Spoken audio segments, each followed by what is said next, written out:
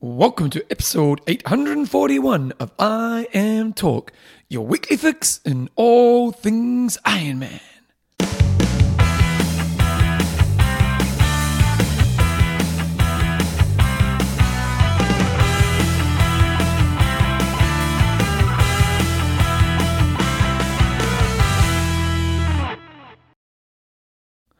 Righto team, welcome along to episode 841 of I Am Talk with Coach John Newsom and Bevan James Isles. How you going, mate? I'm pretty good, Bevan. Nice peaceful ride up here this morning. You rode up at 6 in the morning. 5:30 in the morning. He's hardcore. It's quite peaceful. A little bit of hum of the city behind me. Hardly any cars coming up your hill.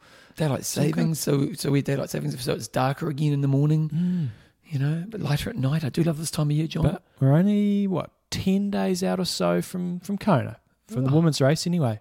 Oh, there you go. Yeah, it's true. It's true.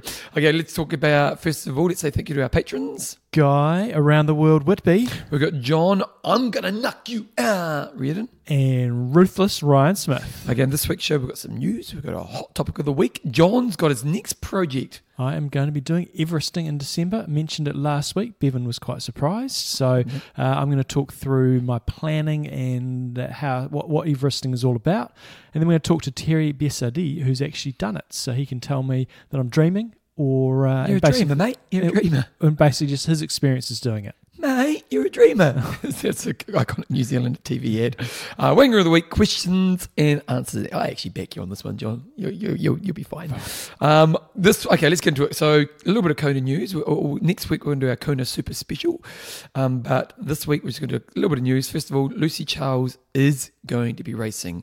Now it's a really interesting question about her, John, because if she was fighting fit, you'd be putting her in contention. Where do you place her? Well, it looks like she's pretty fit. And earlier in the year, I thought Lucy Charles had the stress fracture. She'll come back, a bit like Lionel Sanders did. He came back and ended up doing, I can't remember what he did in Ironman, but he was back in shape at that stage of the year. So I was thinking, that's going to happen. But you're watching Lucy Charles's progress and her recovery, and you're thinking, no chance. Yeah. And even when she came back and did she did the World Long Distance Champs the same weekend as Collins Cup, it sounded like she'd been running for like a week or something like that. So it's a bit of a weird one, but I kind of feel that unless you're Frodeno or Reith, unless you're at 100%, you're not winning the race. Those guys could probably win, just plucking numbers out of my ass here, like 95%, they'd probably still win. Yeah.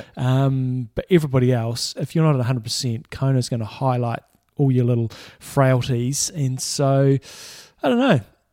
Yeah, it's one of those things. You wouldn't be surprised if she does well, but I'd be really surprised if she won it if she's not 100%. So, yeah, interesting one. Well, the other thing is she may just be looking at going, you know what, I haven't been racing much this year.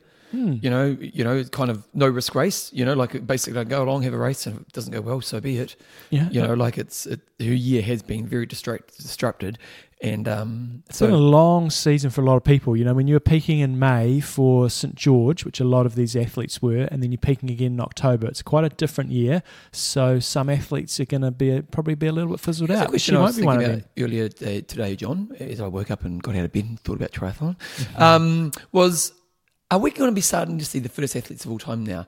Because when we think about A, science, B, technology, C, the understanding of training methods and body care and all the rest of it's pretty high level. But also, because of the Collins Cup, we're seeing a lot more high-level racing in a season. So, do you think that will mean that we actually also see that next level of performance? Like in the last period of time, we've seen speeds increase anyway, and it's partly a combination of all of those things. But these long course, at least, like short course race all the time, so it's a different beast.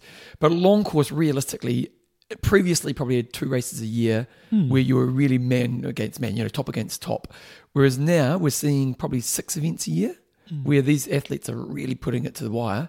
Do you think that means we're going to see a high level of physical specimen? Well, one of the things with Kona is times don't mean that much. Like we might have the best performances of all time in a week and a half's time. Yep. But the time might be 8:10 for the men versus 7:51 that Frodeno did. It may well be a better performance, so the conditions play such a big part. I guess in terms of the best specimens, I think we're just going to see the fields get deeper and deeper and stronger. So if we look at the evolution of short course racing from when they got into the Olympics, the depth and quality of the fields is just off the charts compared to what it was. Like I did a couple of World Cup races, which is now the World Triathlon Series, and I was a Gumby. I was like 15th tier pro at best, and yet I could still get a start.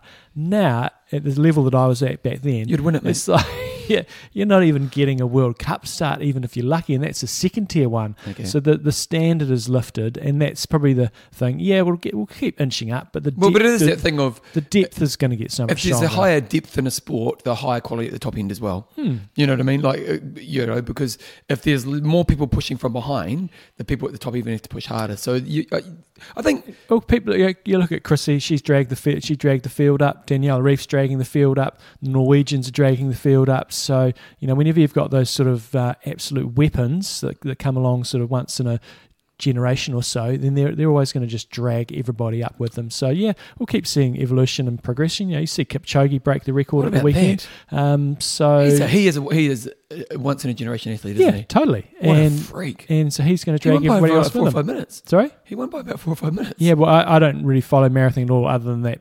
When he races, you just sort of see the time.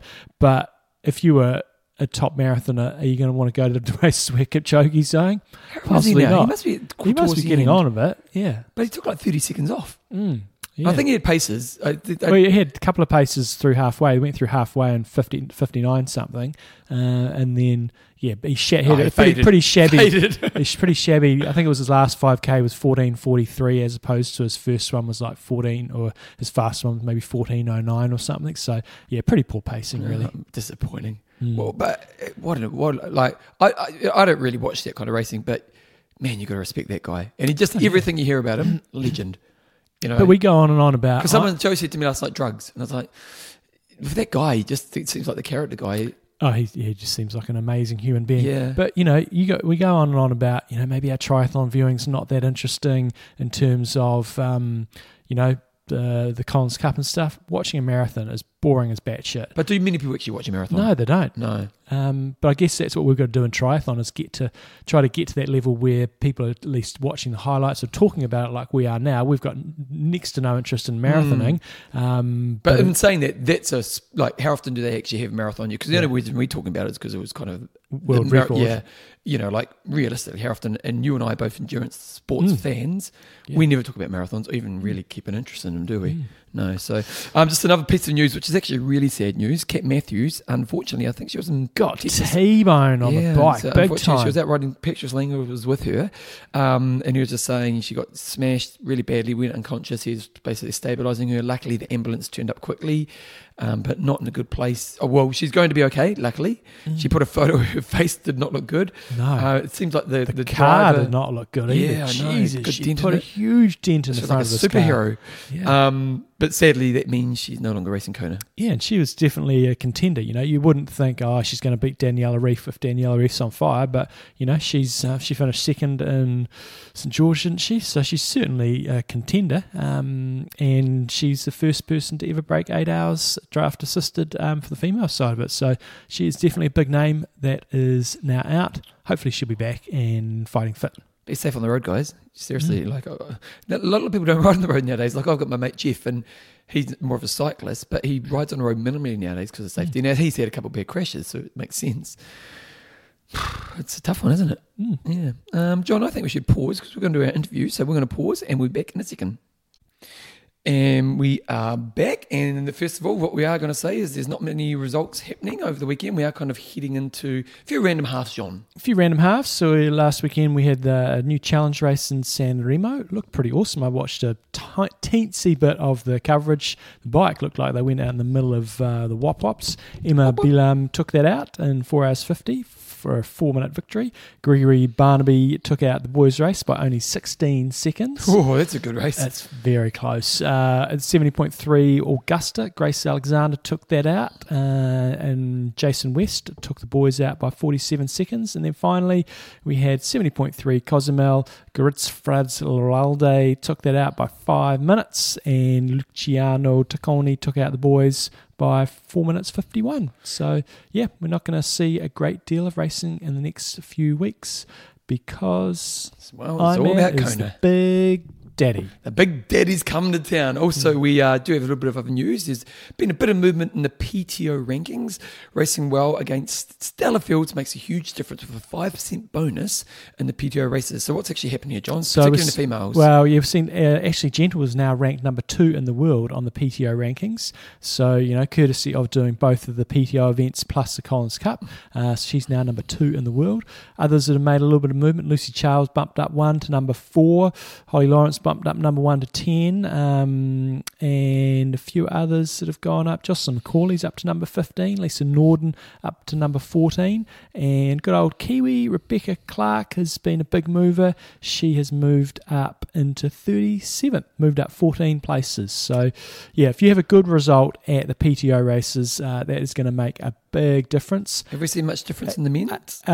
Because they're strong fields. And that's the number one reason. And you get a 5% bonus with the PTO events. So the men's, you've seen Magnus Ditlev move up to number 2, courtesy of his good race at the PTO Canadian Open. Sam Long, courtesy of his one, has moved up to number 6. Sam Laidlow. And Sam Laidlow is up 11. Yeah. Say what you might about Sam Laidlow, because we still remember the Collins Cup, but he's had 3 stellar races this season. He's finished the St George Ironman race. He did fantastically well there, finishing in the top 10. He did 4th at the PTO race in Dallas, and also had a great race at the Canadian He's event. very young, isn't he?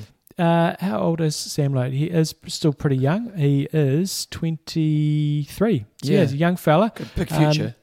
He's going to be at the front of the race in Kona, and it's just whether or not he can stay there or not. But he'll certainly be pushing it on the swim and the bike. The other big mover is Colin Chartier, who had that fantastic result at Dallas, and he's moved up 17 spots to number 11, overtaking Braden Curry, who hasn't done much racing this year, so he will be fresh as a daisy for Kona. 2 questions, and you may not know the answer to the second one. When does this year finish? I have a feeling it's 31st of December. Oh, okay, so it literally just goes to the end of the year. I think it's a calendar year. Okay. Yep. And then secondly, with the pregnancy payment, do you have to have a certain level ranking? I don't know about that. Yeah, because, I should have talked about it more at the Canadian Open race. No. Well, if we look at the rankings here, they give the rankings through to 100. Yeah. So if you're in the top 100 and you're a female... Does it just freeze your ranking, or is it just a payment? Well, they give you a payment, don't they? You get a payment from them. And I don't know what happens to rankings. Surely it affects your rankings. Yeah. It must do, because you can't get, if you haven't raced for a year, you shouldn't get the bonus at the end of the year. There is in some sports, there is a sort of, it freezes your rankings. So, not for necessarily pregnancy reasons, but... Yeah, I'm just kind of curious. I love that they're doing the pregnancy thing. It's awesome for the sport. I'm just wondering, where's that cutoff? Because there has to be a cutoff. Like if I was, I had one race as a pro. Yeah. If I was a female and I'd done one race as a pro, which really I wasn't really a pro. I was more just a decent level age grouper. Yeah. I wouldn't be, well, again, I'm not female, but in that situation, if you know what I mean. So, I'm just kind of curious. Maybe someone can give us the answers on that. Okay, Jumbo, let me go back to my notes here. Okay, so what else is happening? Coming up this weekend, yeah, what's happening? Ironman Barcelona. It's a non-pro race, but still an Ironman nonetheless.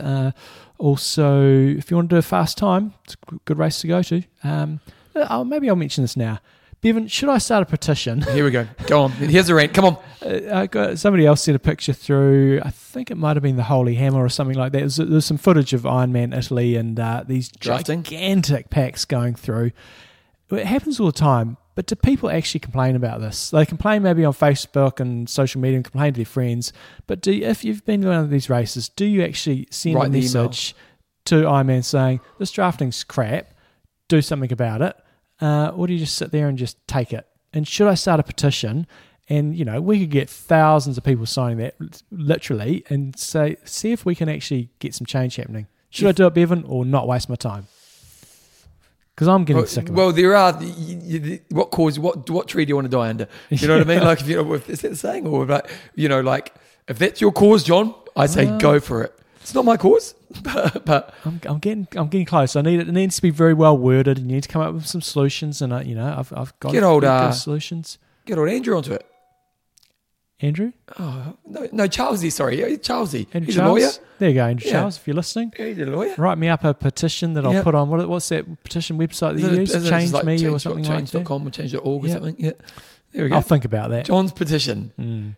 Short course update. We haven't got too much Super League coming up this week. I think it's the weekend after next. However, World Triathlon have announced some racing for next season. So the calendar's starting to take shape. No surprises. Yokohama's in there as per usual. Hamburg's in there with a sprint and the mixed relay. But a couple of new venues. Going to Sunderland in Great Britain. Never been to Sunderland. But I'm sure they'll do a good job. So no longer are they going to go to Leeds. And then another new venue is Pontevedra, where they've had the World Long Distance Champs, and I think they've had a World Cup race there. But yeah, a couple of new venues for the World Triathlon Series. My fingers and toes and everything are crossed that they're going to come up with some epic courses and put in lots of hills and make it a bit more interesting than just doing laps on the bike. Another random question for you. If you could bring back any race that's ever been on the ITU calendar or the World Triathlon calendar that has disappeared, but you could bring it back just because you loved that race, what would it be? It's not necessarily a race that was on the World Triathlon circuit, but the Athens Olympic course. If they re-brought that back, that would be epic. Yeah. That was, if you've never watched it, go back and find footage of it. 2004. Yeah. That was an epic course, and you would definitely get some different people on the podium because the bike course was mental. Okay. Just a couple of other things in terms of races coming up this weekend. We said there's not too much, but you have the Bayman in France and the Albaman in Italy. Had a quick look at this Bayman race, and if you've ever watched the Tour de France before, and you sometimes see on the northwestern side of France when they're up around there, they go. They often have a finish at a place called. Hold on a second.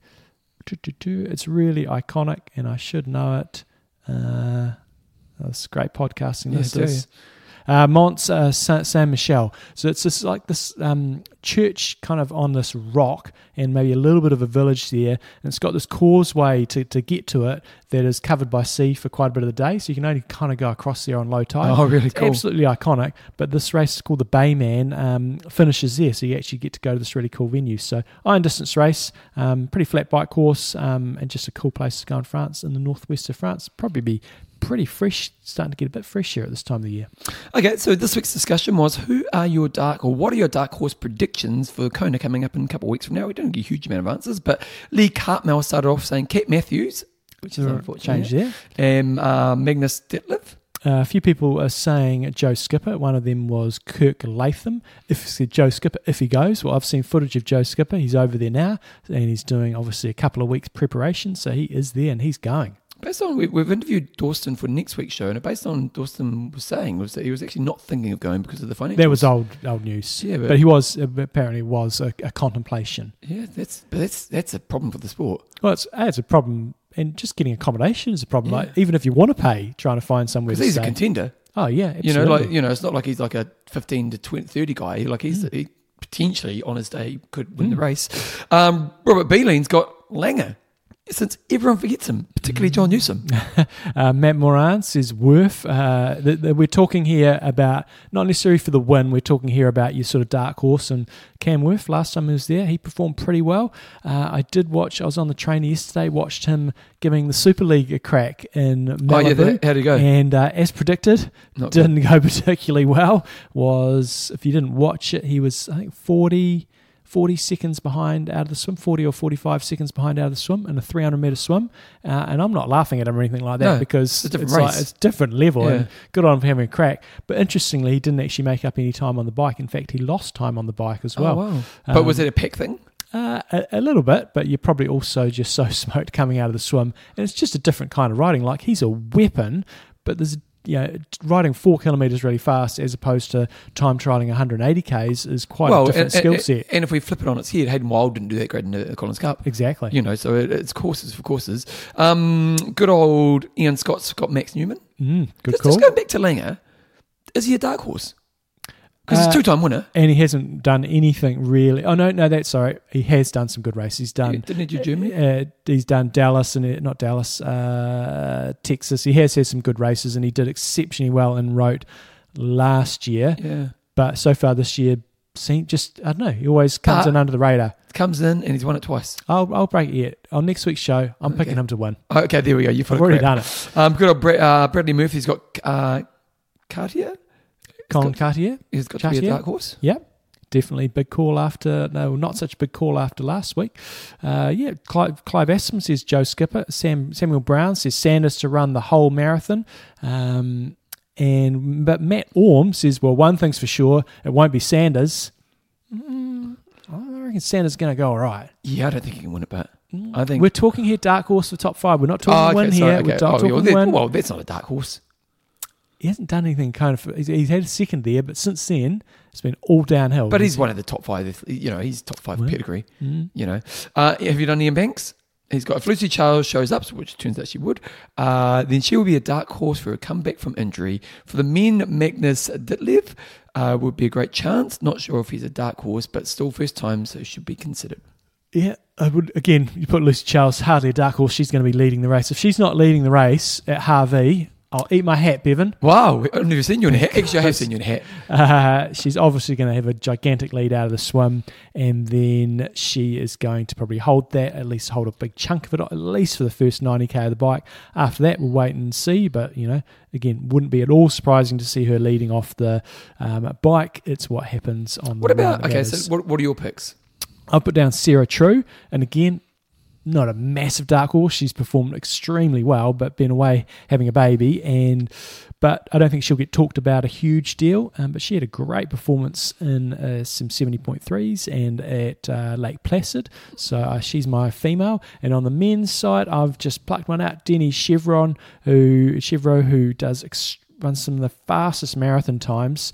I put him down. He hasn't done anything in Kona before, but I'm putting him down. And then Max Newman, similar. He seems to race extremely well in Australia, but really hasn't done much outside of Australia. Had a couple of okay races, but if he races the way he does in Australia over there, got top 5 potential. Who's someone like a Ben Hoffman, like someone who's maybe a bit of a kind of longer in the tooth, but here's another one. I'm not picking him at all. But when you look back at last time we raced over there, Tim O'Donnell. Yeah, boy, didn't he pull off second? Yeah, and no one will mention him whatsoever. Again, that's 3 years, and he's towards the end of his career. Yeah. But that's what I mean. There's probably a dark horse which maybe back in the day there was a contender who. Maybe, could pull off a top 5, like a Hoffman. Yeah, Hoffman and Teo, they know how to do that race. Yeah. And if they carry the same sort of fitness that they had in those, pre-COVID times, could be contenders. All the talk's going to be about the young guns coming through, Ditlev and the Norwegians and so on. But sure, we're going to see a veteran get on there on that podium. Okay, one thing you have got here is that it wasn't our Facebook discussion, but last week it was supposed to be. Yeah. It was Dark Horse. No, I changed it. Oh, you didn't put in the show notes. I've probably done it beforehand. I don't often do show notes beforehand. But the question was, should pro athletes that get lapped in the run be removed from the race? But it turns out this is a little bit harder than you think. Well, yes and no. So when the reason I bring this up is I was watching the Canadian Open, and it gets a bit confusing when they start seeing athletes getting lapped going, who the hell is that person? Are we passing here? And if you were Joe Bloggs, you're not going to have a clue. So on the bike, what they did instigate at this race, and they do it like Super League and so on, is if you're going to get lapped on the bike, see you later. You're out of there. And that's partly a safety issue and just sort of keeping things fair. So they did do that at the Did many US people Open. Not a lot. Oh, in the Super League they do. But in this... World Triathlon, no, not really. PTO? PTO... do they have that rule on the bike? No. They did. Yeah, they definitely did. Yeah, no, there was a couple. Yeah. But which is fair enough. Big deal. When you're racing big time, you're getting lapped. It's like, oh. But anyway, when I was watching the men's race, and I'm not pointing fingers at anybody, but I saw Sam Appleton getting lapped. He ended up finishing in 27th place, 15 minutes off the pace. So for him, if you're getting pulled from the course, you're in that lowest tier of prize money anyway. So I totally accept that those guys carry on. You've got to pick up your paycheck just to at least cover your expenses. So I'm not saying they should get pulled off the course and not get any money, but my suggestion is you get pulled off the course and you're placing at the time, that's the money you get. So if you're sitting in 27th, that's the prize money you get. If you're sitting in 15th, that's the prize money you get. On the women's, though, it's a little more tricky because I saw Tamara Jewett getting lapped. I'm thinking if you get pulled... Wait a second. So But what? That's a hard one, isn't it? No, it's wherever you are. If you set up some rule, when you're 100 meters, you get inside 100 meters of the leading runner, boom, you're out, and whatever place you are at that time, that's what you get prize money. But what about people who could have passed you? Yeah, well, that's tough shit. You should have been faster. No, but the people behind you who could have passed you. Yeah, it's tough. Oh, but I suppose they would have been passed anyway. Yeah. But a little more tricky on the women's side, and this is where it does get complicated, because I saw Tamara Jewett. She got lapped. She's obviously an exceptionally fast runner, but she ended up finishing in 16th place. So if you pulled her at the time she was getting caught you actually take away her opportunity, you are taking away a bit of an opportunity for her to gain a bit more money. But my attitude on this is get faster. This is the creme de la creme of racing. Okay, but and if you're 15 to 20 minutes off the pace, you should be further up the road. And if you don't want to get taken off the course, get faster. It's not a development race. But you got to play these strings. Like some people, like she got 16th. That's not a bad. That's pretty good. Yeah, but you're still 15, 20 minutes off the pace. It's like, sorry. So, but if she passes everyone, should they be cancelled out as well? Like if you know you're not going to win the race, but you know you got to kill a run in there. Why should they be to your disadvantage? Because you're too far off the pace. You've got to get faster. I get the bike.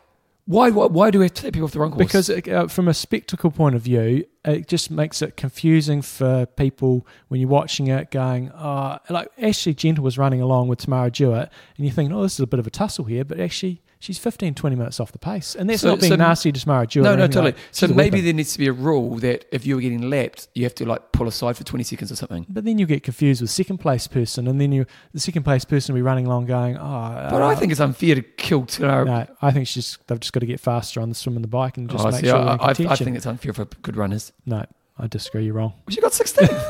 She got 16. She should have got faster on the swim and the bike. So... No, it's the only thing is. So she gets pulled off on the run. She gets $2,000. What does she got if she was 16th? Yeah, she would have got more. She would have got $5,000 more or something like that. Yeah. So tough. It's a tough world. It's not a development race. But she got 16th. Yeah. So she wasn't doing it. She wasn't last. Yeah. She wasn't an up and comer. She was 16th out of how many people? Yeah, but she's a long way off the pace. Female, probably 30 odd, something like that. Yeah. So she wasn't developing herself. She was competing and she how far was she off top 10? Okay then. Okay, you're getting fired up here. I'm gonna tell you how far off the pace she is. It's unfair on slow swim bikers. Yeah. Rightio. Hold on. Let's see how far off the pace. And we're not picking on Tamara Jewett. No, because I want to keep her in the race, John. I do. Unlike someone I know, she is an absolute weapon on the. She had the second fastest run split. Okay, so she doesn't get to do that now because John takes her out of the race. Yep. So she finished in 16th place, and she did 3 hours 53, and so she was 16 minutes off the pace. That weird for top 10. Top 10 was 3:49, so she was 4 minutes off the top 10. Okay, so she potentially, wasn't that far off the top 10. Mm-hmm. Yeah.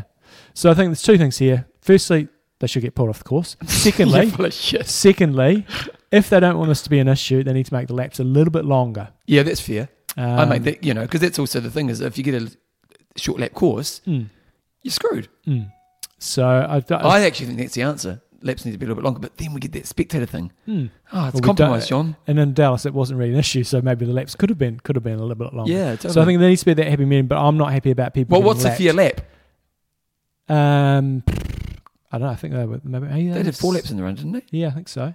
So over 18 Ks, so it's about 4.5K. It was a good mess, wasn't it? Yeah. I don't know. I think it's unfair on an Ashley. Oh, Tamara, sorry. I don't, but it's great. It's okay to agree to disagree. I just think it doesn't look good when you've got people getting lapped and they're running along, and it looks Mickey Mouse. So like someone like a Michael Johnson who's watching his first ever triathlon, he's like, what the hell's going on here? I don't think he's that thick. Well, I disagree. If you're just a random It's the commentator's job. Well, okay, pick someone else. My grandfather watching it, if he's going, well, what's that person doing there? They're on the course. Why are they getting lapped? They can't be that good. It's like either make the laps longer or you're off the course. And I go with you're off the course. I go with, let's give them a chance for the runners. I'm backing the runners. If you're a runner, I'm backing you. We're going to eliminate them for course. John's quiz I'm quite passionate about this one. John's quiz question. How many people have been taken off course? Okay. The quiz question is, how many athletes finished the last Ironman World Championship in 2019? So is this pro? No, just overall. I was just interested to know the actual size of the field. When I was doing this, I was going, 2019. Have you found the answer? Yeah, that's a long time ago. You're not meant to know the answer. But this time I do. You did last week as well. You've forgotten it already. I know roughly what it is. It's convenient. Okay, John's next project. Next project. So I've got an what is it again? Yeah. What happened with the 5K? F for failure. You did conveniently forget that. F for failure. So what happened? Basically ran similar. Well, it's a complete failure, so I'm not going to sugarcoat it. Because here's the excuses. I get annoyed when people sugarcoat things. It was an F for failure. It didn't do it. My goals were, from memory, I want to try to improve my time. Sub 17 was the goal. 16:40 was the A goal. Okay. And I can't remember what the B goal was, but yeah, sub 17 was sort of the sort of acceptable goal. Okay, so you turn up a park run. And yeah, the last few weeks have been a bit shaky, to be fair. There's no excuses. It just was what it was. Yep. And yeah, turned off. It was good conditions, no excuses. Okay, had a few people, there was a few rabbits out there that I had to chase. Good. No excuses. They'd gone back to the summer course, which is slightly shorter. So even if I had done sub 17, it would have been a sub 17 with an asterisk, because it's about. How can a park run get this course wrong? They don't get course wrong. They have two courses. One they use over winter when it's a bit muddy, so you just start and finish on the pavement. And this one, it depends if the trees. I don't know if it's been wheel measured or not, but it's about 14.9 to 4.9 to 4.95. Okay. And that 50 metres makes a difference if you're going within seconds. Yeah. And took off on the first K. My watch was a bit out in the first K, and I knew after the first K, it's like, that's not fast enough. I feel pretty good, but that's not fast enough. And however, what I will give myself some credit for is all these other park runs I've done. I've piked a bit in the last K, and I've said I should have dug a bit deeper there, and it could have got a bit quicker. This time around, I had it was my fastest pace that I've done in any of these park runs on the last K, and I beat the guy that I was running with. So there was some good stuff there. And overall, this little project's got my running into gear. My threshold pace is really good. 5K pace, not so good. Kind of know what I'm doing wrong. Just basically dropped out my endurance, which was a stupid thing to do in hindsight, but just the way that the weeks was sort of rolling. So I needed endurance. So A for effort, performance, ultimately. No, I wouldn't give myself an A for effort. Okay. My mind was wandering a bit in the middle stages of this run. So it was an A for effort in the last K. Yep. B minus for effort. Overall? And overall... What was the time? About the same as last time. I think it was 17:12 or something like that. Okay. So I ran quicker when I did the Canterbury 10K champs through 5K. So 6 weeks ago, everything was on schedule nicely.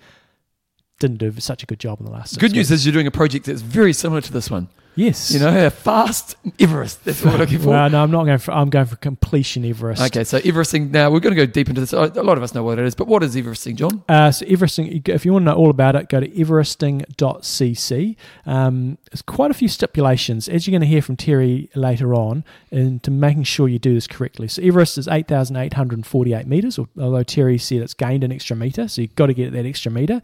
There's quite a few key rules if you want to do this sort of legit. You've got to use the same climb every time, and you've got to go up and down. So no loops, no figure eights, no up and over a hill and down the other side, turn around and come back. It's literally going up and down the same Strava segment of the same hill. If the descent includes a little bit of a climb, that is included. We're looking at total elevation. It's got to be one single activity. Breaks are okay, but no sleeping breaks, and you need to do full reps. So you can't go, okay, I've done 16 reps. I just feel like doing a half one. I'm going to turn around and go back down and then start again. Every rep's got to be a full one, obviously until your last one when you're just making up the distance. You can do this sort of stuff on Zwift, but today we're really going to be focusing on doing an outdoor one. If you do it on Zwift, you have to have your trainer resistance on 100%. Can't do it. So you can kind of have this cheat system in Zwift for people that haven't tried this before, and it's kind of trying to mimic what reality's like. Okay. So 100%. should mean that in theory, if you're going up a 10% climb on Zwift, it should 10%. be equivalent to doing a 10% ride outside. Or if you struggle with that, you can change your resistance percentage down and make it feel easier. But if you want to do it properly, you got to have your trainer resistance on 100%. Really important when you're doing inside ones that you have your correct weight in Zwift. And there's easy ways to do things, like you can get off your bike and you can go and have a shower between reps, and your bike's just going to freewheel down. So there's easy options, but in general, you want to make things as difficult as you can. Okay. But in terms of planning for outside ones. Yeah, so there's a few things to think about here. So first, I imagine it's choosing the hill. So what do you do? Yeah, so it's quite difficult choosing a hill. And yeah, we all live in different parts of the world with different types of hills and different gradients. But selecting hill is a big deal. Now, before we're going to look like the local hills here, are you thinking, obviously gradient's going to be an important part, but are you also thinking time frame of the climb? Well, you kind of limited a bit in that regard. So gradient's the most important thing, and you're going to hear from Terry later on, and his climb was really long. Yeah, because it was basically 90 minutes, wasn't it? Yeah. Whereas we've got some options locally. And what makes a big difference is getting that sweet spot between the distance you've got to cover in terms of the kilometres and the gradient. So a couple of examples here. Like we've got a hill locally that is 8.4% gradient, and if I want to do that one, that makes the distance 205 kilometres. If you went a little bit shallower... If you did it for 1.4k? Well, regardless, whether it was 1.4k, whether it was a 5k climb, at 8.4%, you've got to do 205 kilometres of up and down. Okay. If you go for something a bit shallower, say about 7% average, then you've got to go 258 kilometres, so an extra 53 kilometres. So it's quite significant, isn't it? Yeah. Then if you go really steep, we've got another one here, which is a 10.6% Is that your old house? Sorry? Where's that? Long Bay Road is over near Akaroa. Okay. And then the distance comes down massively. You only have to do 151 kilometres, but you've got to deal with a shitload. And where's the sweet spot? Well, I don't know, but I think about 8.5 to 9%. Okay. If you start going over 10, then when you get tired, if you've got really easy gearing, it'll be okay. But it just gets a little bit more difficult, I would imagine. Now, you've got here... Wait, we'll talk about what you're going to do. So then what are you choosing within our local area? So I've got a climb called the Mount Pleasant Road up to the Summit Road, and there's a little tack on to a place called John Britton Reserve, which won't mean anything to anybody outside of Christchurch. You literally turn right and it's a couple hundred metres. Yeah, those little extra metres make a big difference. So I went and measured it back in July, and I think I cocked it up a little bit, or my device has cocked it up because I've redone it recently and it matches up with what Strava says. But this climb is 4.85 kilometres long at an average of 8.2%. Again, 397 metres of elevation. However, when I went and checked it again, it was about 20 metres difference. The climb that I'm doing is part residential, part sort of open road. The road surface is a bit mediocre in places, especially on the descent. Considerations for me, traffic shouldn't be too bad, but a bit of an issue. We talked to Terry later on. His was completely quiet. This climb here, it is a residential area for half the climb.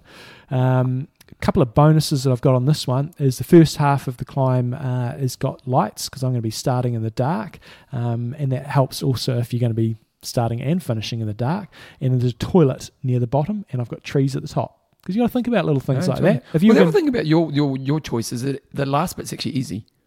The last bit's the easiest part of it. Like you basically it's kind of swirly up the hill, and then you kind of get out of the residential, and then the last bit's actually a bit flatter. So if anything, they're kind of peak to the tops a little bit easier. That's what I'm hoping. Yeah. So for me, riding up there at 218 watts, which I did in practice, the climb takes me 29 minutes. If I go an extra 20 watts quicker or harder, it takes off 4 minutes off the climb time with 3.5 minutes. So I'm looking at around about 37 minutes for each interval, and I've got to do it 22.2 times. Jeez. That's a lot of times. So Terry did a longer lap and he did 9 laps. But 22 times up this climb.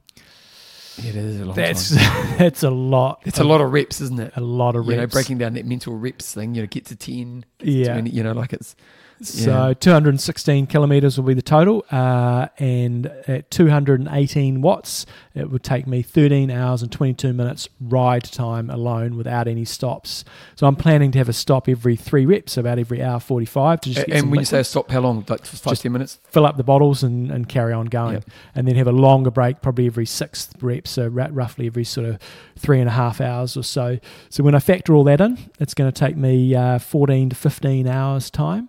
But one thing that Terry mentions later on as well is having a look at your devices and measuring is key. Because like if your device cocks up, like 2/3 into it, game over. Oh, and also just making sure the elevation's correct. So the first time I went and measured this climb, 397 metres, and I thought this is a bit odd because it's saying on Strava and it's saying on other things it should be about 420 metres. When I went and did it a couple of weeks ago, I got 417 metres of elevation.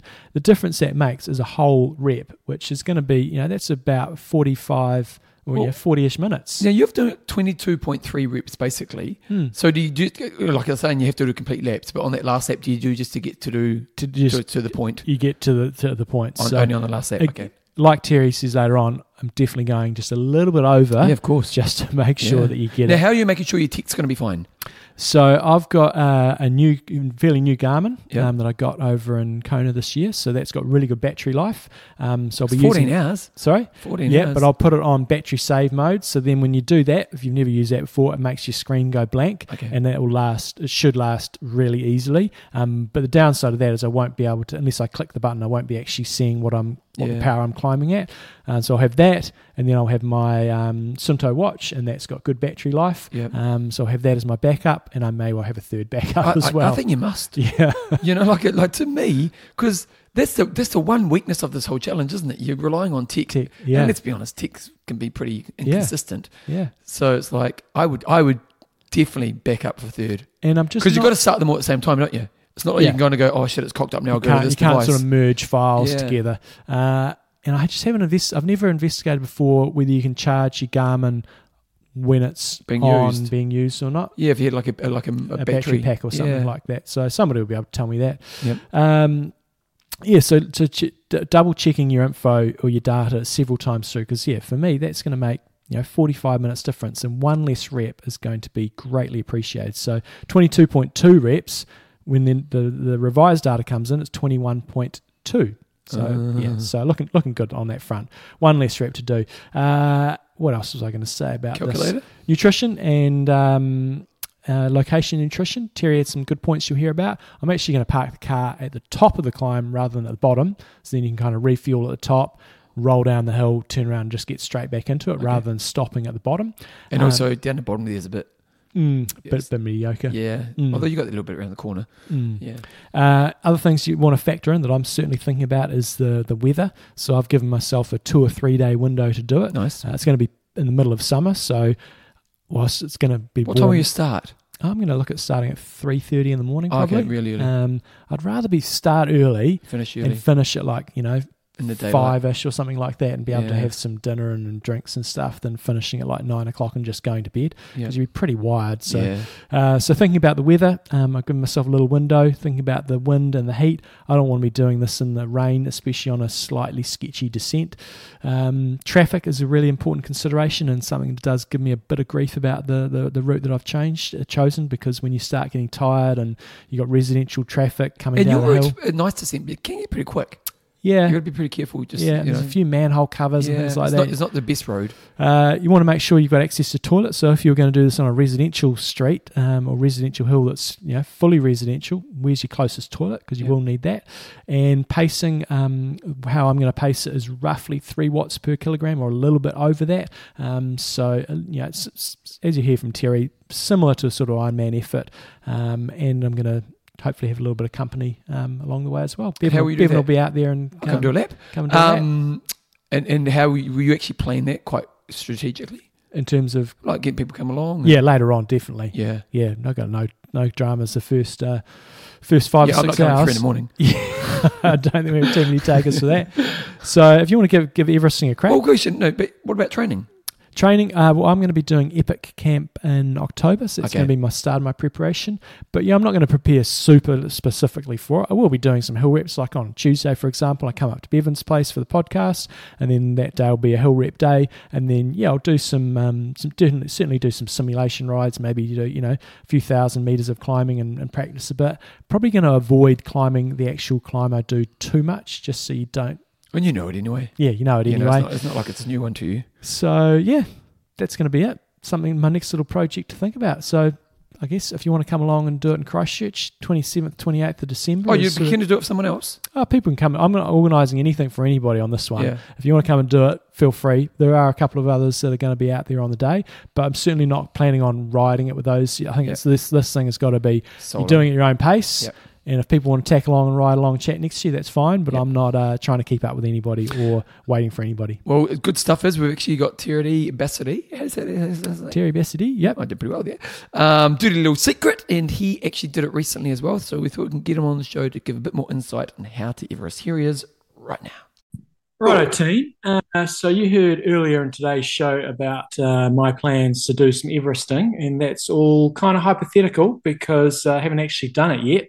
But one man who has done it before, been on the podcast before, I think probably on Epic Camps, is Terry Dirty Little Secret Bassity. He's done Everesting.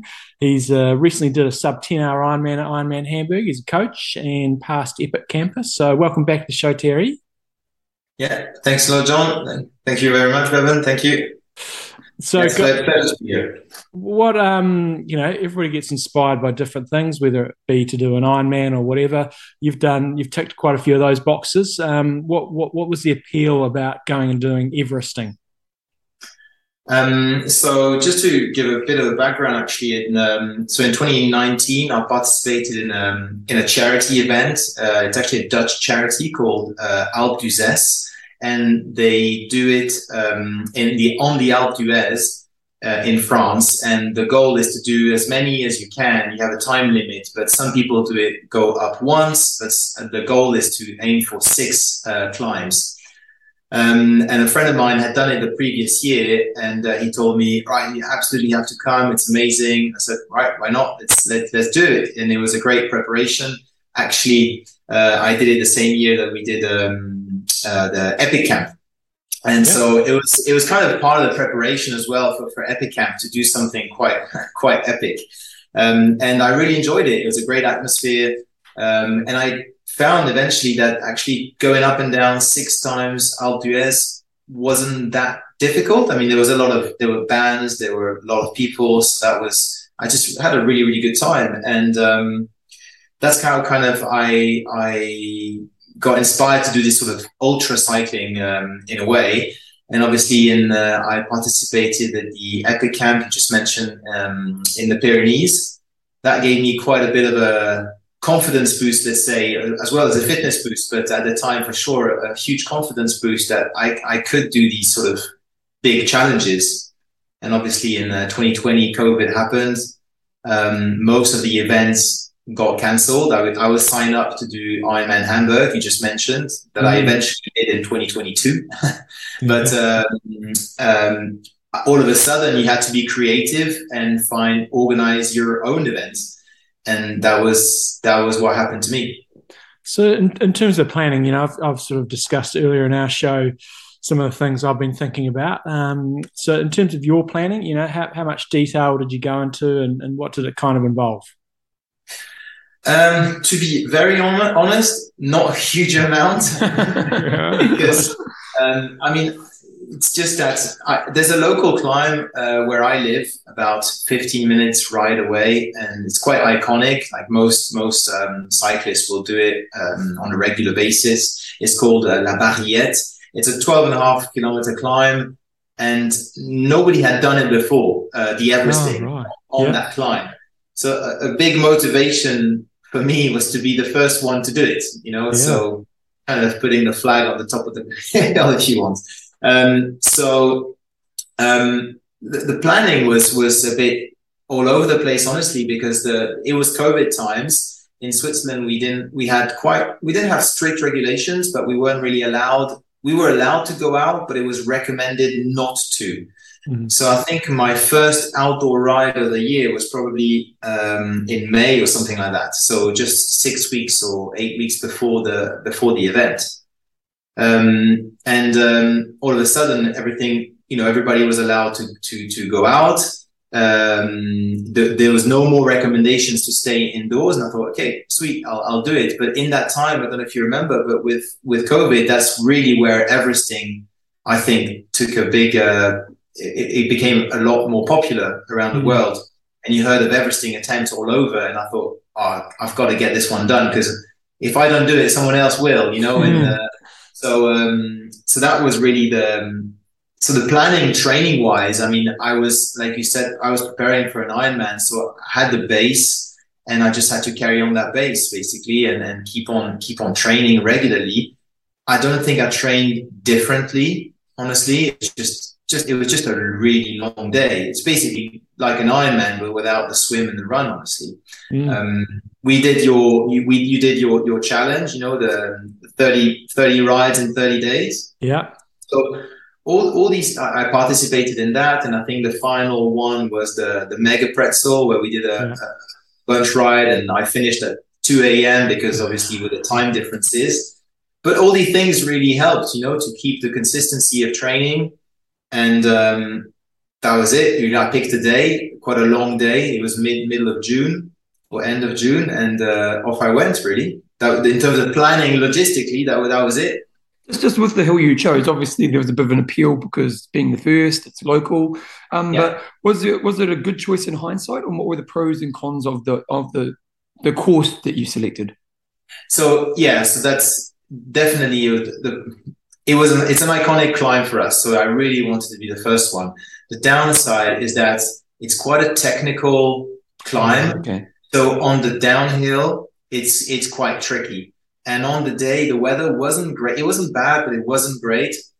So you have a bit, you don't have gravelly parts, but you have the gravelly part, which is washed off from the side of the road. So you can't just bomb it downhill and relax. You have to be really focused. So that's something that was a bit the downside of the attempt on that particular climb. You didn't get the mental relief as well, did you? Correct. So you really have to stay focused, otherwise it could be quite dangerous. And it's a long climb. I mean, I did it around between an hour and 10 each time. So you can imagine, 12.5K up, that's 12.5K down. It's quite long. You can get cold. So you have to carry with you the gloves or a jacket or something that you put on the downhill. The technical aspect of the downhill wasn't great. Luckily, I had disc brakes already at that time. I had a new bike. So something I definitely recommend people to getting, depending on what choice of climb they do. So when it comes to actually doing it, what was your plan, and did things kind of go to plan in terms of pacing and effort and so on? Yes. So I targeted pretty much sort of Ironman pace, sort of Ironman effort, because obviously you go up and then you relax on the way down. So nothing too difficult, let's say. It's just something that you can keep pretty much all day. The climb, I was aiming to go between an hour and an hour 10 on the way up, thinking I'd have about 20 minutes on the downhill and about 10, 15 minutes to rest in between, refill the water bottle or take a jacket, have a sandwich, just a little bit of downtime. So that was my plan, was to kind of have turns of an hour and 45-ish, which I was pretty much on target. But it's obviously you feel great at the beginning and you turn in very quickly. But then you quickly realize that the breaks are getting longer and longer in between. So, but that was the plan. So I had to do 9. So the climb I had was 981 meters. Because I'm not sure if the rules have changed, but you have to pick a Strava segment, and from that segment, you have to do that segment, basically, the elevation 8,848 or 9 now apparently, divided Yeah, so you have to be careful. Make sure you go an extra few meters. Yeah. just to give you a few years for your attempt to qualify, and then divided by the number of the elevation of your climb. And that for me it was 9 times, which is quite impressive when you think about it altogether, because you do it once or twice, but 9 times. Mentally was for me the challenge much more about the mental side of it rather than the physical aspect, I would say. When was the hardest moment? Because obviously when you get to that last lap, you're there. So mentally, when were the hard points for you throughout it? So it's funny because a lot of people are telling me, the one before the last could be the worst one. And I thought, no, actually that was my favorite one, because I knew I only had then my final one, which I already, like you said, your final one is the relief, is the end. So actually the one before I thought, this is actually pretty cool. I'm almost there. I had friends supporting me as well a little bit. I had one friend who joined with me for three climbs in the morning. So he did 3 already, and then he joined me for the final one in the evening. Actually, if he had done a little bit more, he would have qualified for a base camp, which is half of the Everest thing. Really? So I only knew this the day after, but so I joked a bit about it. Keep it to yourself. Yeah, he could have done it just a little bit more. So for me, the first 3 really went very, very quickly. It was just, you're with a friend, you chat, but it's still almost 6 hours of riding. You're like, it's quite or a bit less, I say 5 hours, but it was it went really quickly. Then he went away and I was on my own and I still had 6 to do. And number 4, 5 were okay, just a bit slower. But, it's the first ones you do on your own, so you can listen to music, podcast, something like that. And then it starts to get a little bit boring, honestly, because you start to know your climb pretty well. And I already knew the climb very well. But I think it was the number 6 and 7. I think they were just really, really horrible moments. Just not physically, it's just that you're like, you're just drained mentally to go up again. I even remember putting music, and I couldn't listen to music anymore. It's just it becomes annoying in your ear. So that was the toughest. That really middle part, not necessarily middle, but the end of the last third, if you want, the beginning of the last third of the attempt. But then you recover, you have ups and downs, and climb number 8, I felt all of a sudden I was feeling great again. And like I said, I knew I only had after that only one. And the last one I had 4 friends joining, and we just rode up all together. And that was really, really, really nice. Do you think it's massively dissimilar to doing an Ironman if you were to do one just by yourself, like going and doing a solo Ironman? It's a tough question. I think if you just wanted to do it by yourself with not talking to anyone or anything, that's quite difficult, I would say, because in an Ironman, you mean an Ironman competition or just an Ironman? Just like a solo Ironman. If you were to go and do it by yourself, I've never tried that, so but I think they will be probably both equally challenging. I would say physically, for sure, the Ironman is much tougher. Yeah. But I think mentally, to just go on the same climb again and again, that's quite. I think it's tougher mentally because it's just the same sport. Yeah, and the thing with an Ironman, if you're doing that, you can always just walk, and you're still going ahead. Whereas if you're doing it on the bike, you've got to get up the gradient. There's no sort of easy way out. Exactly. How did you sort of do your nutrition and sort of set up aid stations and things like that? So I set up my car basically at the bottom of the climb, which is I think 50 meters from the start of the climb. There's a car park. Funnily enough, actually, the start of the climb is the graveyard. So there's a car park, there's a fountain and everything, and you start the climb. So I left my car with all some food, spare clothes, I had a spare bike in case, just some tools, a pump, anything that you could potentially have. I probably didn't use any of it, but it's just always nice to have in case something goes wrong. Food-wise, I just relied more on normal food because you get quickly bored of the energy drinks and gels. I had energy drinks. I think I was mixing between sometimes an energy drink, sometimes the UCAN, the normal sugary ones, or just water eventually.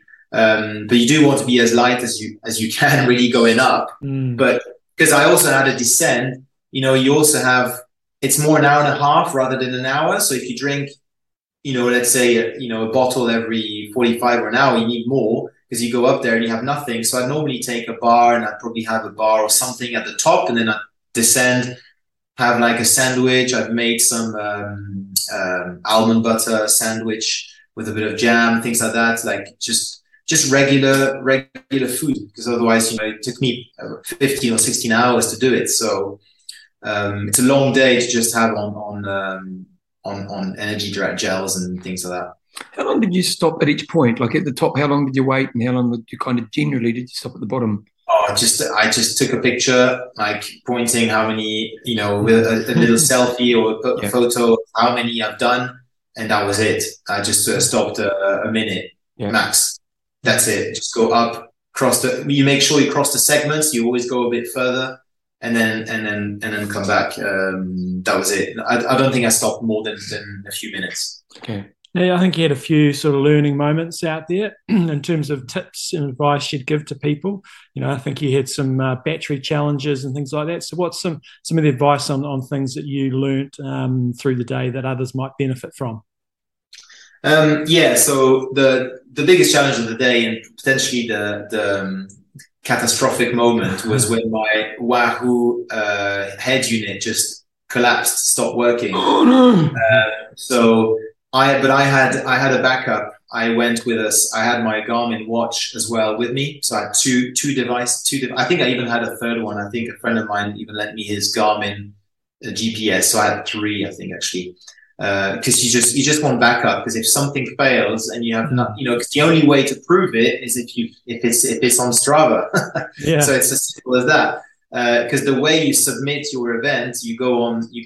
I mean, I don't know, maybe it's changed now, but you just select a Strava file, which segment it is, and they just calculate automatically. So I think it's because my phone ran out of battery, and the phone and the Wahoo are quite linked together. To change the Wahoo settings, things like that, you need your phone. So the moment my phone died, the Wahoo head unit died. And it was on the descent. I think it was the one before the last, something like that. Just before going up the last one. And I then, catastrophic. I try to recover it. It just doesn't start. Nothing to do. Luckily, I have the watch, which was recording the attempt. The only problem is the watch had about 300 meter less elevation than the Oh, no. So it doesn't sound like much, but 300 meters is potentially 3K at 10%, and let's say the average was about 9. So it could be an extra 15-20 minutes, and it's just not the extra thing you want to have. So I had to do it like 9.5 times rather than 9 times. Let's say, yeah. But that was definitely something that was. I definitely recommend people to get a second way of measuring your efforts. Yeah, excellent. Any other challenges you kind of had out there that sort of snuck up on you, or any other sort of advice you'd give to other people? So, I mean, overall, like I said, I think the mental preparation for me is key. I mean, I've learned a lot from that experience. I use now tools a bit like visualizations and things like that, or a bit of, kind of not meditation, but just kind of resting a little bit to just anticipate what the effort or the hard moment is going to be. So I'd really suggest to people to just really practice a few, mental exercises that they can do, because you will find yourself in quite a dark spot and you just want to quit so many times but you have to keep on going. But very similar to an Ironman, I guess, the marathon at the end. But it's just so long and boring in a way because you're on your own most likely. I don't know where your event will be, if it's a busy climb or not. But mine, I barely saw anyone on the day, any other riders, because I did it on a Friday, I think it was. So I didn't speak to anyone for almost a few hours. So you go crazy, really. So you got to be ready for those moments. I would say just bring, like I said, with food, to bring all sorts of food, because you don't really know what you're going to want. You're going to crave something. You better have different options, not necessarily rely on one single type of food, unless, of course, you're going for performance, and which is a different training and planning. For me, it was more about completion and rather than competition. I just wanted to get it done, have fun doing it, but not like kill myself going up the climb. And to the point, to not go too hard. Obviously, on climb 1 and 2 was super fresh, but by the end, it's really, really difficult. So I had kind of set myself some boundaries. Like I said, it was more Ironman pace, maybe slightly above at the beginning, and then kind of lowering to Ironman to then a little bit lower than Ironman pace. So my target was about 220, 230 watts per climbs. I think I did, 240, 233, 226, then in the 210s, 200s at the end. So fades off a little bit, but it didn't fade off too much. And what's your weight? So what's your weight so people know power to weight? On the good day, let's say 71, 72 kilos, something like that. Cool. Yeah. Potentially as well, bring extra clothes. So, it's a long day on the saddle. So bring some chamois cream or an extra pair of bib shorts, or even just normal shirt. It's just nice, feels more refreshed. I would say to bring some definitely, like, depending on the weather, if you have wind, or for me, for example, it's really strange. I had a bit of rain, I had a bit of wind. So, and you don't go hard-ish, so you can get quite cold eventually, especially on the descent. Because for me, at the top it's 1,550 meters of elevation. So it's quite high up there, especially that first part of the descent can be quite cold, especially if you've just gone up. You're warm, and then you go downhill straight away. It can be quite cold. So to have the ideally, if you could, is to have someone at the top with extra stuff as well, or like a little, with food or something that you don't have to carry. It sounds like a job for a 15-year-old. And then, for sure. I mean, for me, the choice, like we mentioned before, the choice of the climb for me was a no-brainer. But if you have the luxury of if you just want to do it to doing the Everest, and the choice of climb doesn't really matter, then I would say going for a climb where the descent is an easier, not so technical, where you can really relax and potentially go even faster. Because obviously for me the descent was super slow. It was really slowing me down compared to a very straight, a lot of bends and everything. So that's quite difficult. And for sure, the bike choice as well. You want a bike which is you want to take this bare minimum on the bike. You don't want to carry anything extra. For me, was super. The disc brakes was game changer compared to the pads. Because it's safer, and you can relax a little bit more. Last thing I would say, to really read the Everesting rules very carefully. Just to make sure that your event qualifies, So the procedure, I think, and you don't have to announce it, but you got to record it the proper way. Make sure that you cross the segment. So for sure, know where the segment starts and ends, because if you don't get that segment, obviously it doesn't count. I mean, I don't know how strict they are, but I always went an extra probably 200 meters either way, just to be 100% sure that because sometimes you could have, if you take a break, I don't know, I don't know if the GPS isn't as great, and you start again and you don't pick it up again. So I just wanted to make sure that every single Strava segment is picked up. Awesome. Yeah. Couple of random questions because you've done well recently at Ironman, and you've experienced to do coaching and stuff as well. So this is some of the questions we randomly ask some pros. What do you eat on race morning for breakfast? So I've been experimenting quite a bit, but I mean, for me, it's something actually now it's just something very simple. And for me, what works really well is just a piece of toast or bread with almond butter and a bit of jam on top. So that's probably a couple of toasts, almond butter. I'm allergic to peanuts, so I can't have peanut butter. Yeah. So almond butter with and a jam and a couple of espressos, and that's it. What about during the race? During the race? During the race, so I used to take lots of like different gels and things like that, but now I'm just relying pretty much 100% on liquid, just drinks. So I'll put double dosage of energy drink, and I'll make a syrup in one bottle of basically, I count how many hours I'll take on the bike. I'll put every sort of like a very syrupy texture in one bottle, and then I can refill it in my hydration system each time. So that's just liquid on the bike basically. So just no solids, no gel, no bars. And on the run, I'll probably switch to a couple of gels. They had the Morton gels on the course, and Red Bull and Coke basically. So the first half is gels and water. Second half is just anything. Get me wired. Yeah. A question that I asked, so I don't even know why I ask it anymore. Wax or shave your legs? Or nothing.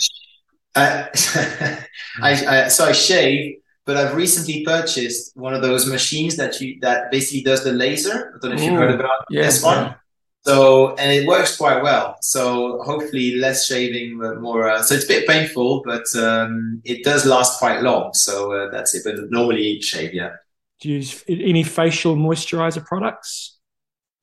No, I don't. I probably should, but I don't. Yeah, we're not getting any younger. And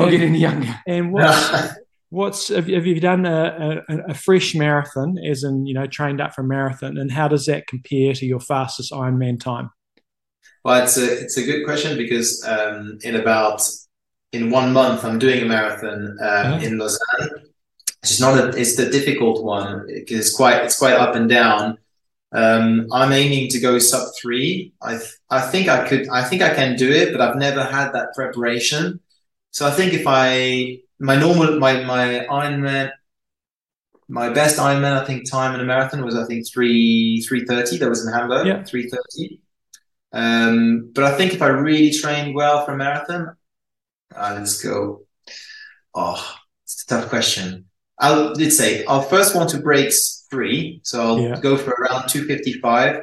That's 2:55.3. But I think if I did a solid preparation, just running, I could probably run around 4 minutes per K probably. So that's what, 2:46, 2:49. 48. You've always got to remember the last 200 meters. It's not 42 Ks, it's 42.2. Yeah, there you go. Oh yeah, let's say 250. 250. Awesome. Okay. Well, no, thanks for sharing that. I mean, I know there's lots of other people out there that will be looking to do everything at some stage in their life. So I thought I'd share my planning ideas, your experience, and then come December the 28th, we'll see how it all matches up, which is when I'm going to do it. So thanks very much. How long is your hill, the climb going to be? I've got to do 22.1 reps of a climb. So it's you'll listen to the show earlier on, and you'll hear all about it. But it's it's not the perfect climb, but it's the best that I can do. So cool. Thanks so much for your time, Thierry. That was awesome. Thank you, guys, and just want to take the opportunity to thank you guys for everything you're doing. The podcast. I mean, I've been listening to years now. I think since 2009. I think I started listening. That's when I started triathlon. I just looked on the podcast, Triathlon Podcast, you came up, and I've been basically hooked ever since. So thank you so much for what you guys do. It's a great show. It's just always, for me, it comes out always on a Tuesday morning. So it's just can't wait for my Tuesday morning fix. And I obviously attended the Challenge Roth in 2017. And as you guys know, that kind of put me on a different path of my life. Basically, the day I came back from the camp, quit my job, and set up my own business in sports. And that's really, without the camp, without you guys, your experience, your love for the sport and the enthusiasm, I wouldn't have done that, basically. In 2019, again, Epic Camp in Pyrenees was just probably one of the achievements of sporting achievements of my life. I mean, it was just an amazing time. So thank you, John, for putting these camps. I look forward. I know. Unfortunately, I can't make the Challenge Roth next year. I would love to do it, but hopefully an Epic Camp in the future. Terry's got the claim to fame of winning the only ever uphill Epic Camp race, where we had an elimination race where every 500 meters or every kilometer, somebody from the group got eliminated, and it was an interesting race. I'm pretty sure you took that out, didn't you? I did. I beat you in the in the final, which I was quite surprised about. But I will remember that moment for a very long time. But I'll also remember the next 50 kilometers where I I was gone, and I'll remember as well the whole time it was with Dave, from Australia, and I saw him in Andorra at this petrol station. He was having an ice cream, and I was like, all right, I'm having that as well. And so we shared our suffering. I paid a hard price after that. Good time. Great memories. Yeah. Awesome, mate. Awesome. Thanks for your time. Thank you very much, guys. Jumbo, your thoughts? Yeah, no, he had a nice climb to do. A long climb. Yeah, I'm kind of curious. Are you better off to do 22 or 9? I reckon somewhere in the middle. Not that you want to sit on the fence, but the climb that he did, that's quite a long, quite a long climb. So at least you're getting more relief. You're kind of getting a bang relief, whereas his climb, but then it's the descent's a lot longer. So certainly, it's hard to find that perfect climb, and mine is far from perfect. Why didn't you do like a Hackthorn? Just too steep? Too steep, and you've got an intersection to cross over. And it's busy. And there's cars, and not quite long enough as well. Yep. Okay, let's go into Wanger of the Week. And we've got a bit of a legend here.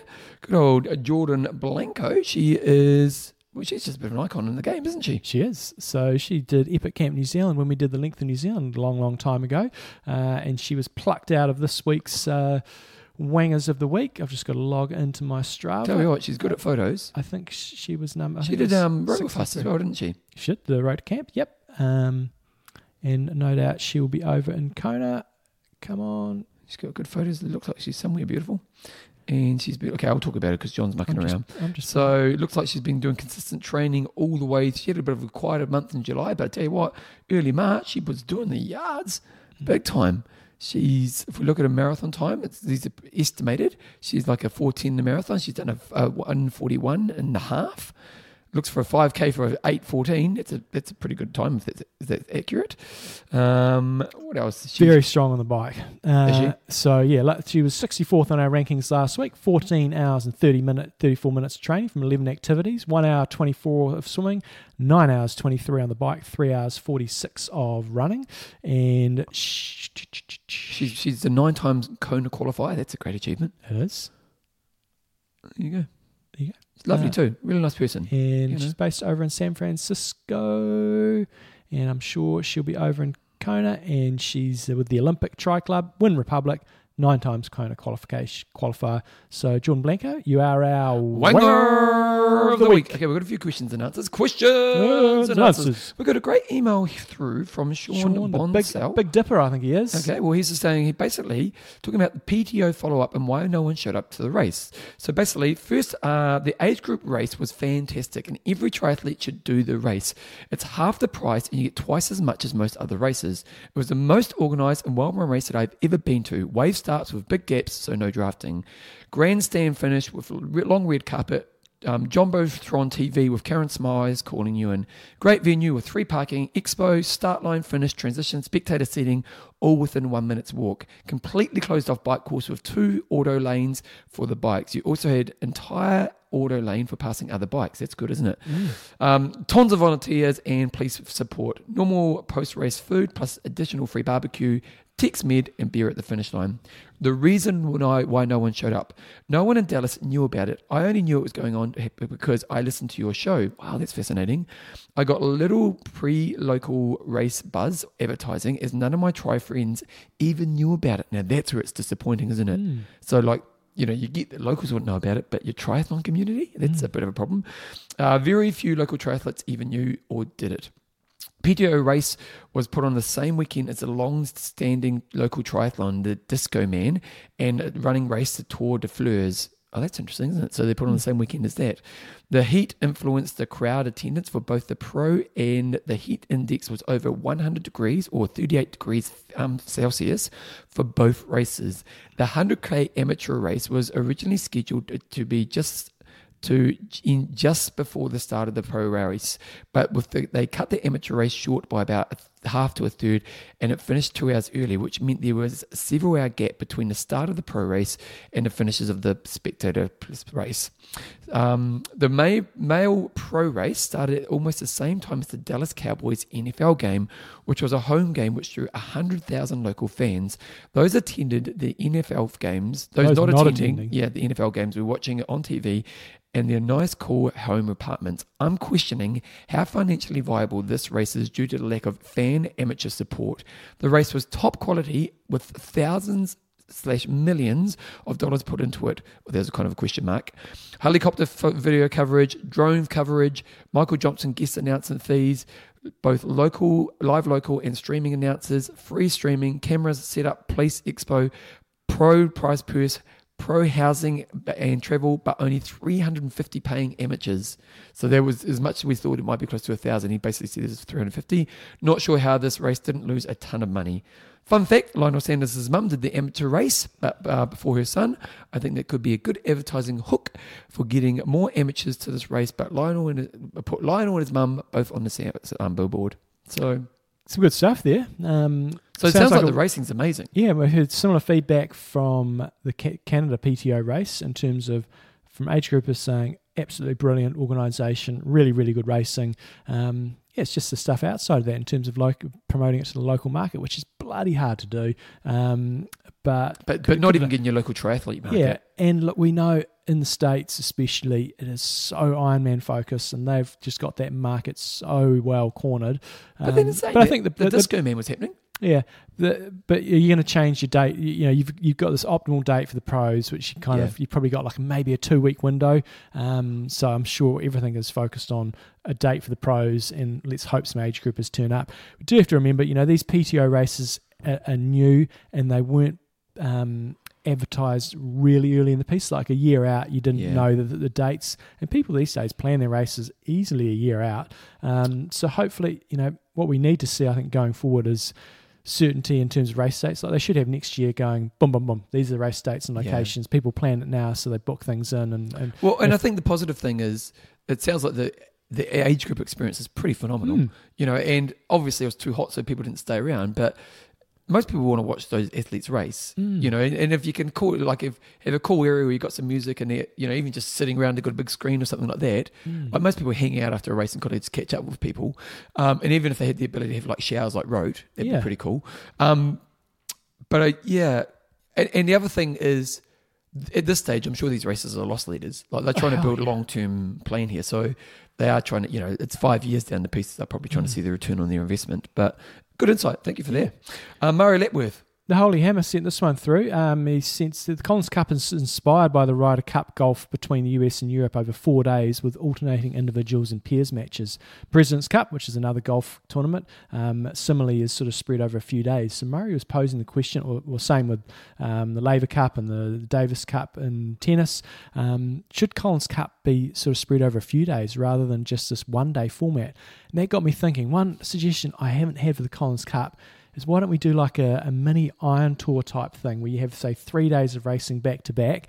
Maybe the first day you do a bit of a prologue, the second day you do an Olympic, and the third day you maybe do a 3/4 distance race, a bit like what we see in the Triple T.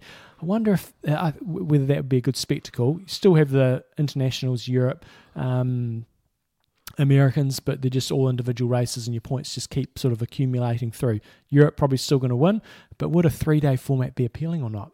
But then if you go short course, it goes back to it's not really helping endurance athletes. Yeah, but if you had a short, a medium, and then a longer course race, it would sort of maybe balance it out a little bit and try to have some variety. I know if you're going from one venue, you might not be able to have massive variety. Does short course count to points? No. At all. No, So you're still going to get athletes who are 70.3. Yeah, 70.3 and above. But yeah, I just thought maybe the multi-day format might work, but the Iron Tour when that was on in Europe, and this was short course focus, was 7 days of racing. It was epic, and they were moving around different locations. I wonder if that might be a better idea. Was it popular? It was in France, yeah. And you got some good fields, and yeah, it was a different generation. No, I didn't. It was one of my regrets. Were you of the level where you could have got into it? I could have scraped in. I would have been right at the back of the field, but I could have scraped in one of the years. Yeah, it's just another one to think about. What regret do you have? Actually, okay, because we haven't done this week's discussion. This week's discussion, what regret do you have about a race that you didn't do? Okay. Like for you, that would have been, for me, I always wish I probably could have done a tour of Southland. Yeah. When I was, so cycling tour for non-New Zealanders. Yeah, and in my peak of cycling, I got, you'd be fine. I would have been able to do it. And I wish I'd done that. Okay, we got another question, feedback here, John. Graham McGrady, he said, I hope you're recovering well. I'm getting bloody blindsided here. Yeah, we are. Don't even read it, because take your eyes off this. He's just saying, I hope you're doing well in your recovery. And everybody I am, I'm actually not 100 yet, but I'm in a much better place, which is great. And thanks for all your support on that one. But anyway, however, I would like to register my disgust and my disappointment where, following my perfectly polite and reasonable question about tyre pressure, I was metaphorically slapped in the face to be accused by being a 120 kg former front rower. I reckon that was. Please point out to your colleague that I'm actually a 120 second rower, 120 kg former second rower, a log, generally regarded as the intelligent, good-looking, and slightly deluded ones in the team. I've really been so insulted. Good looking, All Blacks, second row. Hey, come on, Whitelock, he's a stud. Yeah. There you go. So sharpen up on that one. And then Chris Rose just sent through an email, and he's just basically talking about the wildcard invitation. So Ironman offered Andreas Duritz a wildcard for the upcoming World Championships after the accident in St. George. He basically said some good victories, while the circumstances of his DNF at St. George make the invitation appropriate. Why wouldn't Ironman offer wildcards to other athletes? Specifically, PTO has done some great work for females, especially related to their maternity leave. Why wouldn't Ironman extend the invitation to Mirinda Carfree to allow her the option to go out and Kona on her own terms in a fantastic career? One where she has not only been an automatic qualifier because of her children, Rennie has done a lot for the sport and remains one of the most recognisable female athletes. As a 3-time Ironman Kona winner and 4-time additional podiums, she is one of the only 3 winners in Ironman over the past decade. Even as her second child, she continues to perform well in the 2022 podium at the 70.3 Santa Cruz, Oregon, and the Timberman last year. Carfree is one of only 1 year older than Sarah True, 2 years older than Anne Haag, and is 3 years older than Heather Jackson. While chances for a victory against Reith if she arrives in top form, a podium spot for a continued Rennie would have a distinct possibility, especially if Lucy Charles' form. Lucy Charles has now come back. So, what do you think? Well, I don't know anything about this. So whether or not Mirinda Carfree wants a wild card or not. So that's one question. But let's say she does. Let's say she does. I don't really see a problem with it. Yeah, it's not like she's someone who's not of pedigree anymore. Yeah, but certainly wouldn't be putting her on the podium even remotely closely based off the form we've seen. But I just don't know whether she wants one. So in theory, if she applied, I reckon she'd probably get one. But maybe she hasn't. Maybe she has applied. Chris, if she has applied and she didn't get one, let us know, because then it's a different story. Yeah, if you're giving one to Dreitz and you're not giving one to Mirinda Carfree, that does seem pretty odd. But is it something you apply for? Sorry? Do you have to apply for it? Yeah, you'd have to ask for it. Yeah, okay. Oh, maybe in like a Flora Duffy situation, they might offer you one. Because they offered the Olympic gold medalist, didn't they? Yeah, that was written in stone. But yeah. And is that next Olympics that happens as well? Like, is that just how it goes now? I would assume so. Yeah. Yeah. Interesting. I don't know enough about it, to be honest. Okay, John's quiz question. What was the quiz question? It was, is it the Norwegian one? No. This week's one is how many people raced in Kona in 2019. So the reason I kind of brought this up, it's going to be really interesting to see how many raced this year. Obviously, we've got the split format, so you are going to get more people racing.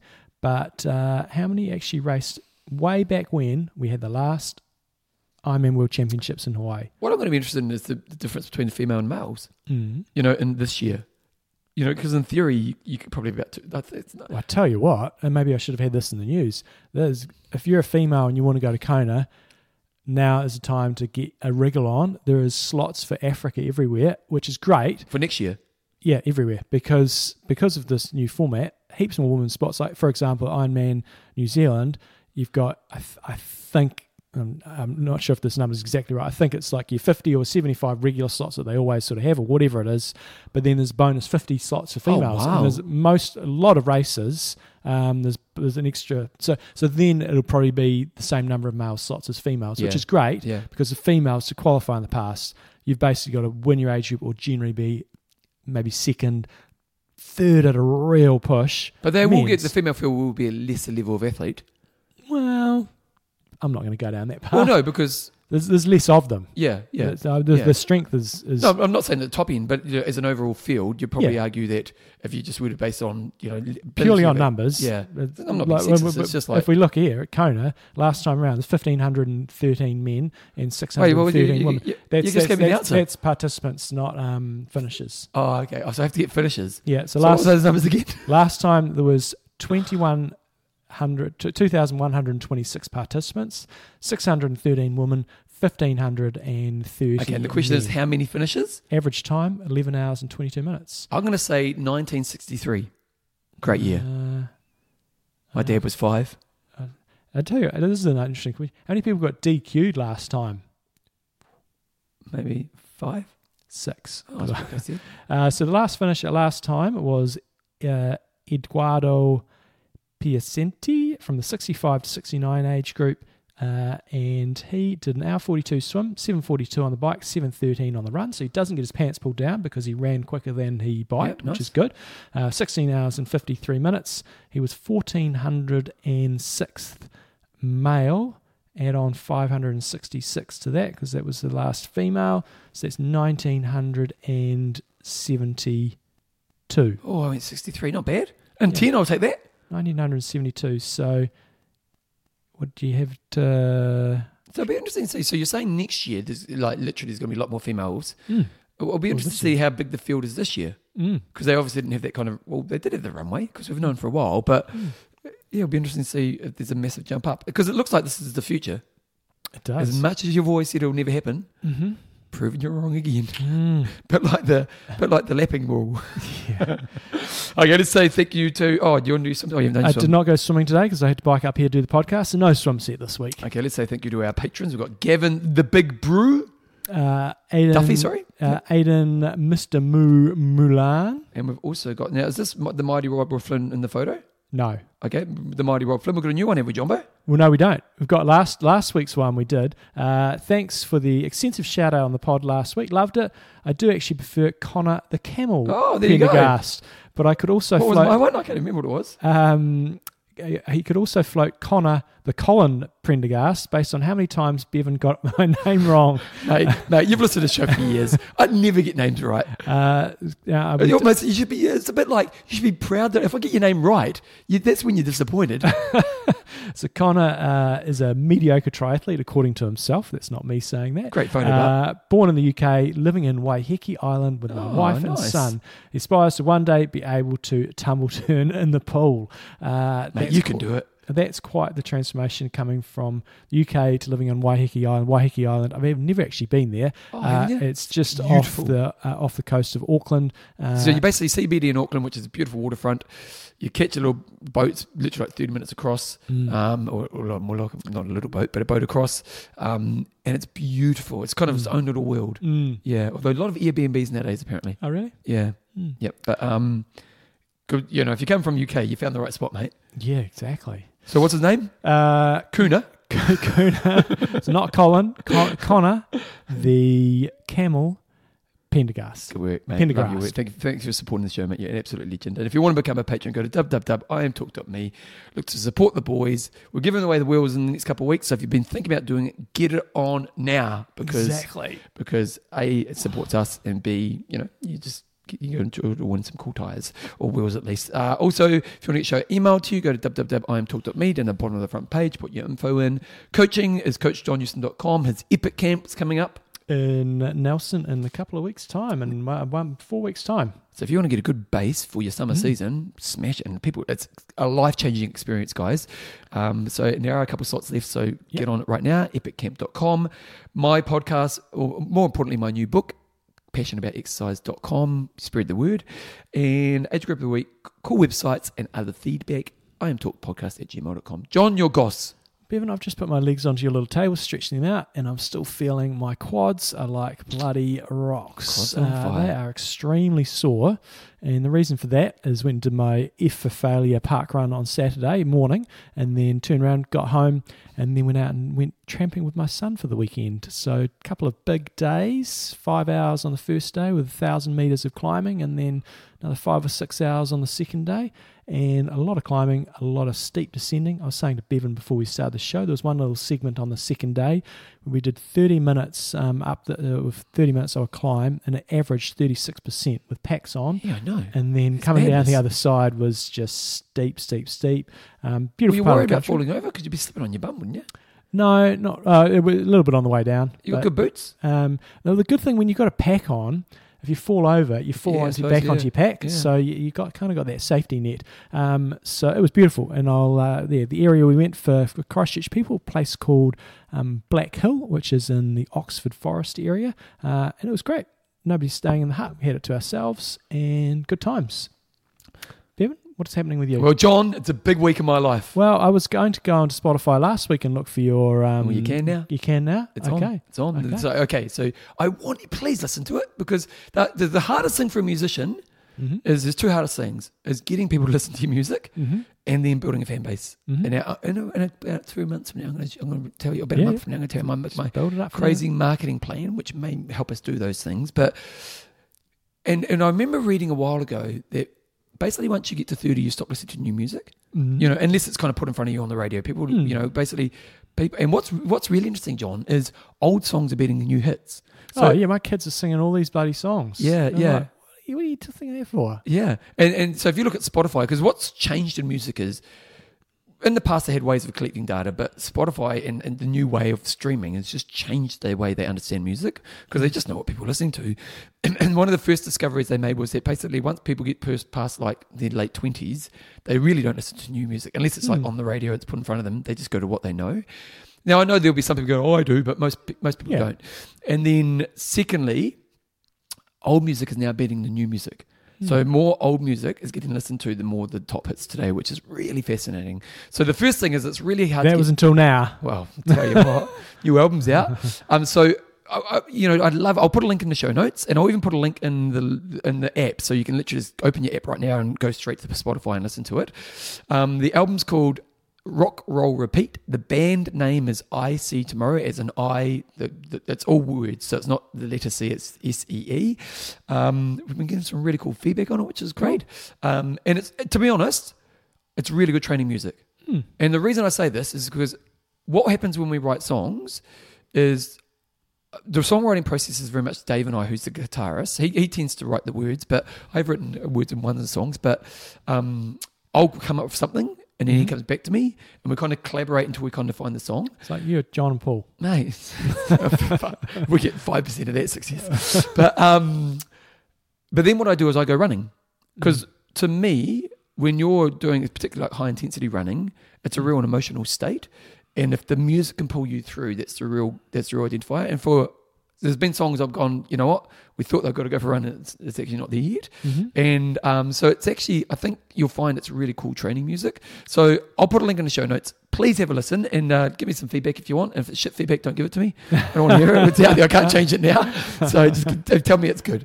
But to be honest, it's like it is a proud moment in my life because I'm not a great musician, and that's not me being insecure. I'm I know where I sit within musicianship, but I've always wanted to be someone who makes the thing. You know, like I've always wanted to be the person who doesn't sit on the sidelines going, I want to be this person. I've always been the person who goes, I want to make the album. I want to, and so when you saw it on Spotify, it was pretty cool. So, cool. Yeah, so I'll put a link in the show notes. And again, if you've got the app on you right now, you literally can open the app and there'll be a link there right in front of you. Click on that link. When you go training, have a listen. And again, if you like it, let me know. If you don't, I don't want to hear from you. No 1-star ratings. No 1-star ratings. They don't have ratings, luckily. Anyway, John, what are you up to this week? Off Kaiteri. So nice. Hence we've recorded this week's show and next week's show. And my daughter's running a race up there. And yeah, that's where I'll be. Lying on the beach. No, it's a hard life. It's school holidays, is it? It is. It's a hard life. Right, let's wrap it up. I'm Russ. I'm Endo. Train hard. Train smart. Kia kaha.